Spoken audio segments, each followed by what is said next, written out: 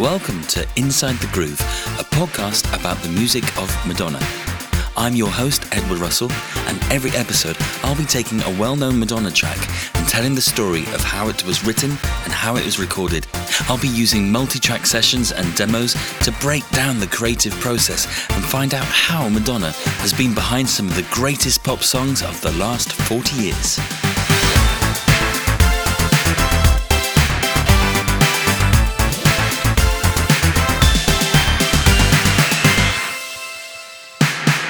Madonna's soundtrack to Evita was released on 12th of November 1996, ahead of the Christmas Day release of the movie adaptation of the Tim Rice and Andrew Lloyd Webber musical, which had begun development in the 1970s. The soundtrack was foreshadowed by the release of a brand new composition for the movie, You Must Love Me, on 27th of October 1996. A further two singles, Don't Cry For Me Argentina and Another Suitcase in Another Hall, would follow. The first would come with a set of remixes for which Madonna completely re-recorded the song in both English and Spanish. A final set of remixes for the song Buenos Aires would follow in October 1997, just a few months shy of the launch of Madonna's Ray of Light album. The Evita soundtrack would reach number one in several countries, including the UK, and as of 2008 has sold 11 million copies around the globe. In this episode, I'll be discussing the original concept album, then the West End production, and also its move to Broadway. I'll cover the development of the movie, including a few failed attempts to make it, and also discuss how Madonna got the part, along with the vocal training she undertook. I'm going to chat about the remix of Buenos Aires and also play you some early versions of the songs from the soundtrack. Then there'll be a second part because there's so much to discuss. In that next episode, I'll be discussing the recording of the album and the filming, and I'll be speaking with the Honest vocal coach once again, yes, Georgina. We're going to talk about the various versions by different artists, including Madonna's arch nemesis, Patti LuPone. I'll also talk about the legacy of Evita, including Madonna's performance at the Oscars. There's a lot to get through, so sit back, relax, salve, salve Regina, as we go inside the groove. Don't cry for me, Argentina. The truth is I never left you. All through my wild days, my mad existence, I kept my promise. Don't keep your distance. Just a reminder that if you enjoy this episode, you can give me a one-off donation using Buy Me a Coffee. And if you really enjoyed the series and you want to get extra content, you can become a patron. To do both, just head to www.insidethegroove.co.uk. Thank you for your time and your kindness. Now, this probably won't come as much of a surprise, but I really, really love Evita. I think it's a highlight in Madonna's career. And I was surprised when I went online to Twitter recently and asked, and lots of other fans just don't like it, they don't engage with it, they find the songs boring, they're not interested in it, or of course, they're aware that Madonna movies don't always mix brilliantly. But I think a lot of you also appreciate the fact that it's just a really good set of songs, and as a movie, it's incredibly well made, and personally, I think it's like a 2-hour Madonna video. It's just brilliant. I'd also argue that the fact that she made the movie is part of the reason why we're still talking about Madonna today. It's largely due to that vocal training that I always talk about that transformed her voice and then made Ray of Light the huge hit that it was. I honestly think that had she not done that work, we probably wouldn't have had the wonderful music that followed, or it wouldn't have sounded quite so great. But I also think that she had something to prove, and she really worked incredibly hard on this movie, and the payoff is worth it. I was 6 when the album was released, and I was 8 when the stage show in London first happened, and our family wasn't the type that would travel up to London to watch musicals. I don't think many people did then. It was more of a thing from the 80s and the 90s. So when it was finally announced and absolutely confirmed that Madonna would be playing Evita in the movie version, I was sort of excited, but I didn't really know what to expect. This was coming off the back of the Bedtime Stories era, so I was just wonderfully excited about the music that Madonna's making then, and I wasn't sure if I wanted her to go off and make this kind of music. And it didn't help that when the movie was finally released, I couldn't find anyone to go and see it with. In the end, I went on my own, probably around March 1997. I wasn't sure what it was going to be like, but, well, I loved it. I really, really enjoyed it. And then I watched it again only a few years ago and really got into the soundtrack. It's fantastic. I'm sure I can share some of that passion with you guys and hopefully make you love it as much as I do. The story of Evita is as much the story of Tim Rice and Andrew Lloyd Webber as it is Eva Peron, the subject of the musical. Rice and Webber began working together in the mid-1960s, first on a small show, which would eventually become Joseph and the Technicolor Dreamcoat, and then on Jesus Christ Superstar, a full-blown rock opera, as had become popular at the time, with shows like Hair and Godspell doing very well on the West End in London and Broadway in Manhattan. Jesus Christ Superstar had been first developed as a concept album. There was no dialogue in the play other than the song lyrics, so it worked really well in the LP format, while the writers attempted to raise funding to put on the show, which in 1973 was then turned into a movie. So they repeated this formula a few years later when they created a concept album for their new show, Evita, based on the life of Eva Peron, who served as the First Lady of Argentina alongside Juan Perón from 1946 until her untimely death in 1952 from cancer. Born into poverty, she moved to the country's capital, Buenos Aires, and rose through the ranks to become a significant figure, first as an actress before meeting Juan Perón. And because of her background, she never accepted the middle classes and always fought for the working classes, leading her to be adored by the general public and elevated almost to the status of queen. There was a huge outpouring of grief and a protracted period of mourning when she died, but she wasn't universally loved. Many felt that she had used her position improperly, and this contention formed the basis of the musical's plot, with the narrator of the story, Che, arguing that she didn't deserve this adoration. For the musical, it was the story of Eva's life from being a poor child to moving to Buenos Aires, and pretty much from being a prostitute, then actor, to meeting Juan and becoming the legendary figure through to her death. Now, what stands out is the quality of the songwriting and lyrics. Not everyone will agree, but I certainly think there are some incredibly powerful melodies, many of which are repeated again and again in various forms across the three acts. And of course, this is a Madonna podcast, so let's hear some of the highlights from her versions. And also, these are demos you're going to hear, early demos of the songs and not the ones that ended up on the soundtrack and film. So you might be hearing these versions for the very first time. Let's start with, of course, Another Suitcase in Another Hole. Time and time again I've said that I don't care, that I'm immune to gloom, that I'm hard through and through. But every time it matters, all my words desert me, so anyone can hurt me, and they do. So what happens now? Another suitcase in another So what happens now? Take your picture of another wall. Where am I going? You'll get by, you always have before. Where am I going to? Then a song that could have sat on the Something to Remember album, I'd Be Surprisingly Good for You. I'm not talking of a hurried night, a frantic tumble and a shy goodbye, creeping home before it gets too light. That's not the reason that I caught your eye, which has to imply I'd be good for you. I'd be surprisingly good for you. Then the lyrically brilliant Rainbow High. But listen to Madonna's vocals at the end. It sounds like Ray of Light. I came from the people, they need to adore me. So Christian Dior me, from my head to my toes. I need to be dazzling, I want to be rainbow high. They must have excitement, and so must I.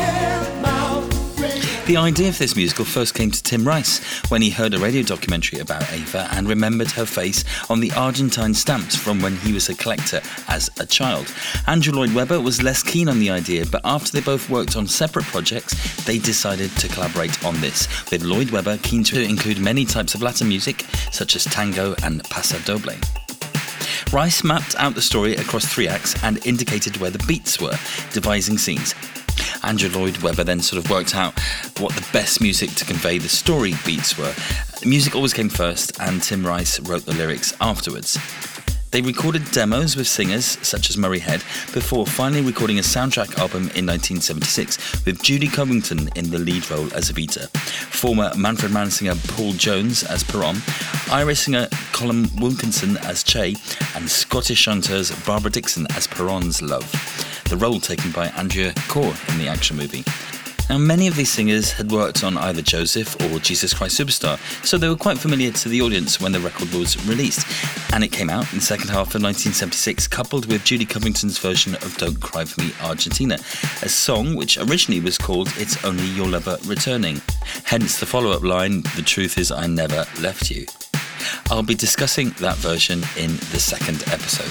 But I wanted to play you Barbara's version of Another Suitcase in Another Hall. You're probably familiar with Miss Dixon because of her duet with Elaine Paige. I know him so well. But her voice is so incredible. I wanted to share it with you. Listen to this. I don't expect my love affairs to last for long. Never fool myself that my dreams will come true. Being used to trouble, I am dissipated, but all the same I hate it. Wouldn't you? That's so beautiful, isn't it? And you can really hear the song's 70s folky sound. It's no wonder that Madonna grabbed that song for herself, even though Evita's character didn't actually sing it in the original stage play. Where am I going to? In 1978, a stage version of Evita opened at the Prince Edward Theatre in the West End, with Elaine Paige in the title role as Evita. David Essex played Che. Marty Webb was an understudy for Elaine and would eventually take over the lead, but not before Paige had won Performance of the Year in a musical. The following year, the production opened on Broadway. Directed by Harry Prince, who had done the London stage show, the lead was given to Patti LuPone, an incredible singer who went on to win a Tony for her performance, despite its mixed reviews. I'll be talking about both Patti and Elaine's versions of the songs in the next episode, and also letting you know what they think of Madonna's version. Film director Alan Parker was at the opening night on Broadway, and it was there that music mogul and entrepreneur Robert Stigwood asked if he would like to do a movie version of Evita. Parker was busy making Fame in New York at the time, which incidentally a pre-Fame Madonna had auditioned for, and said he would consider it after he had finished filming. However, despite being schmoozed for a day by Robert on his boat in the Caribbean, Parker turned down the opportunity. He didn't want to go back-to-back making another musical. He broke the news to Stigwood whilst they were playing tennis. Shocked at the revelation, Parker stated that Stigwood proceeded to batter him across the head with his tennis racket. Over the years, various directors were supposedly on board to make the movie, including Ken Russell and Francis Ford Coppola. But in 1987, the movie got the go-ahead with Oliver Stone at the helm. Now, by this time, they already had their Evita. Madonna had requested an audience with Stigwood a few years earlier and had arrived in the office complete with a 1940s hairdo and all the charm required to win him over. Now, Robert Stigwood felt she was perfect for the role, as did Oliver Stone, who wrote a version of the script. Some point in the late 80s, he and Madonna spent an evening at Andrew Lloyd Webber's lavish Trump Tower apartment in New York. He played them versions of his upcoming musical, they had dinner, and then, according to Stone, Madonna told Webber that she intended to rewrite some of the Evita score. Stone said, at the time, she hadn't done many movies and she was insisting on script approval. I said, Madonna, you can't have script approval. And she wanted to rewrite Andrew Lloyd Webber. Here she was making these demands. I said, look, there's no point in our meeting anymore. It's not going to work. Over the years, a few other actresses' names were attached to the roles, such as Meryl Streep and Bette Midler. But eventually, Alan Parker got the go-ahead to make the movie. This was in 1994, and Michelle Pfeiffer was currently the name in the hat. But there was a problem. Alan Parker's version was huge, lavish, and overproduced, shot across many countries over 3, 4, maybe 5 months. Michelle Pfeiffer had just had a baby and with 2 small children wasn't really keen on leaving Hollywood. So Alan had to spend Christmas wondering who on earth was going to be playing Eva Peron in his movie. But then a 4-page letter arrived. Many years earlier, Alan Parker and Madonna had worked together on a remake of The Blue Angel, but nothing came of it. But this time, she sent him a 4-page handwritten letter that was extraordinarily passionate and sincere, to use Alan Parker's own words. He says, as far as she was concerned, no one could play Evita as well as she could. She said that she would sing, dance and act her heart out and put everything else on hold to devote all her time to it should he decide to go with her. And that's exactly what she decided to do, although, as Alan Parker commented on a Making of Evita book, she did happen to get pregnant part the way through filming. A few years earlier, Madonna had appeared besotted with Antonio Banderas, the Spanish actor in her movie In Bed with Madonna. It just so happened that he was Alan's favourite to play Che. Alan flew to Miami, where Antonio was filming, to discuss the project, and over dinner, in a restaurant, Antonio proceeded to sing most of the songs from Evita, including the ones that Che didn't actually sing, much to, I'm sure, the pleasure of the other people in the restaurant. So it goes without saying the part went to him. Peron's role went to Jonathan Pryce, and the role of his lover went to Andrea Corr. There was even a small part for British actor Jimmy Nail. His character would have a one-night stand with Madonna, although that wasn't the first time that their lives had coincided. A few years earlier, Jimmy had done a cover of the Rolls Royce song Love Don't Live Here Anymore, which Madonna had used on her 1984 album Like a Virgin, and in the next year would be re-releasing with a new video. Anyway, I'm digressing. The movie was now in full pre-production. However, Andrew Lloyd Webber was concerned that Madonna's vocal range would not have been wide enough to be able to sing the songs. And to be honest, he's quite true. It's been a subject of many of these podcasts that Madonna's voice, whilst not technically brilliant, had a wonderful tone in the pre-Evita days, but she certainly couldn't reach the range that was needed. It was Andrew Lloyd Webber that fixed Madonna up with vocal coach Joan Lader in New York. Joan worked predominantly with musical theatre artists and was the perfect person to be enlisted by Madonna to help widen her voice. They spent 3 months working together, and quite early on there was a bit of a breakthrough when Madonna discovered a whole area of her voice that she hadn't been using and was suddenly able to sing songs in keys that she could never reach before. Apparently, she would come home from her vocal sessions and phone up friends and sing down the phone to them using her new technique. Plans were made for the soundtrack to be recorded first, and this would be done in London in late 1995. Along with her new vocal range, Madonna had gone honey blonde and had started to wear 1940s, 50s style woolen suits. And this is how she looked when she moved to London in September 1995 to begin the biggest role of her career. Unfortunately, things would go very, very wrong before they went right. And on the 2nd of October 1995, all the artists turned up at CTS Studios in Wembley to begin recording the soundtrack ahead of making the movie.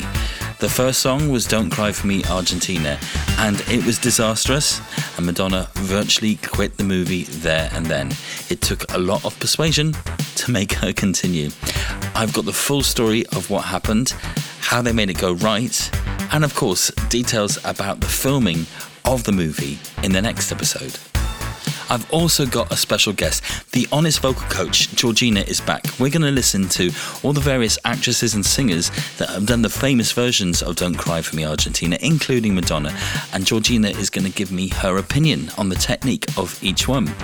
And I'm also going to be talking about the writing and recording of You Must Love Me, the brand new song made for this movie. There's so much more to talk about, and I can't wait for that next episode, but I'm going to leave you with the Buenos Aires Te Amo remix, which was done but never released as a single. However, I'm pretty sure that's Donna and Nikki doing backing vocals on this version. No, I'd be really interested to know what you think, but I'll play out with a bit of this very rare remix. Until the next episode, buenos dias.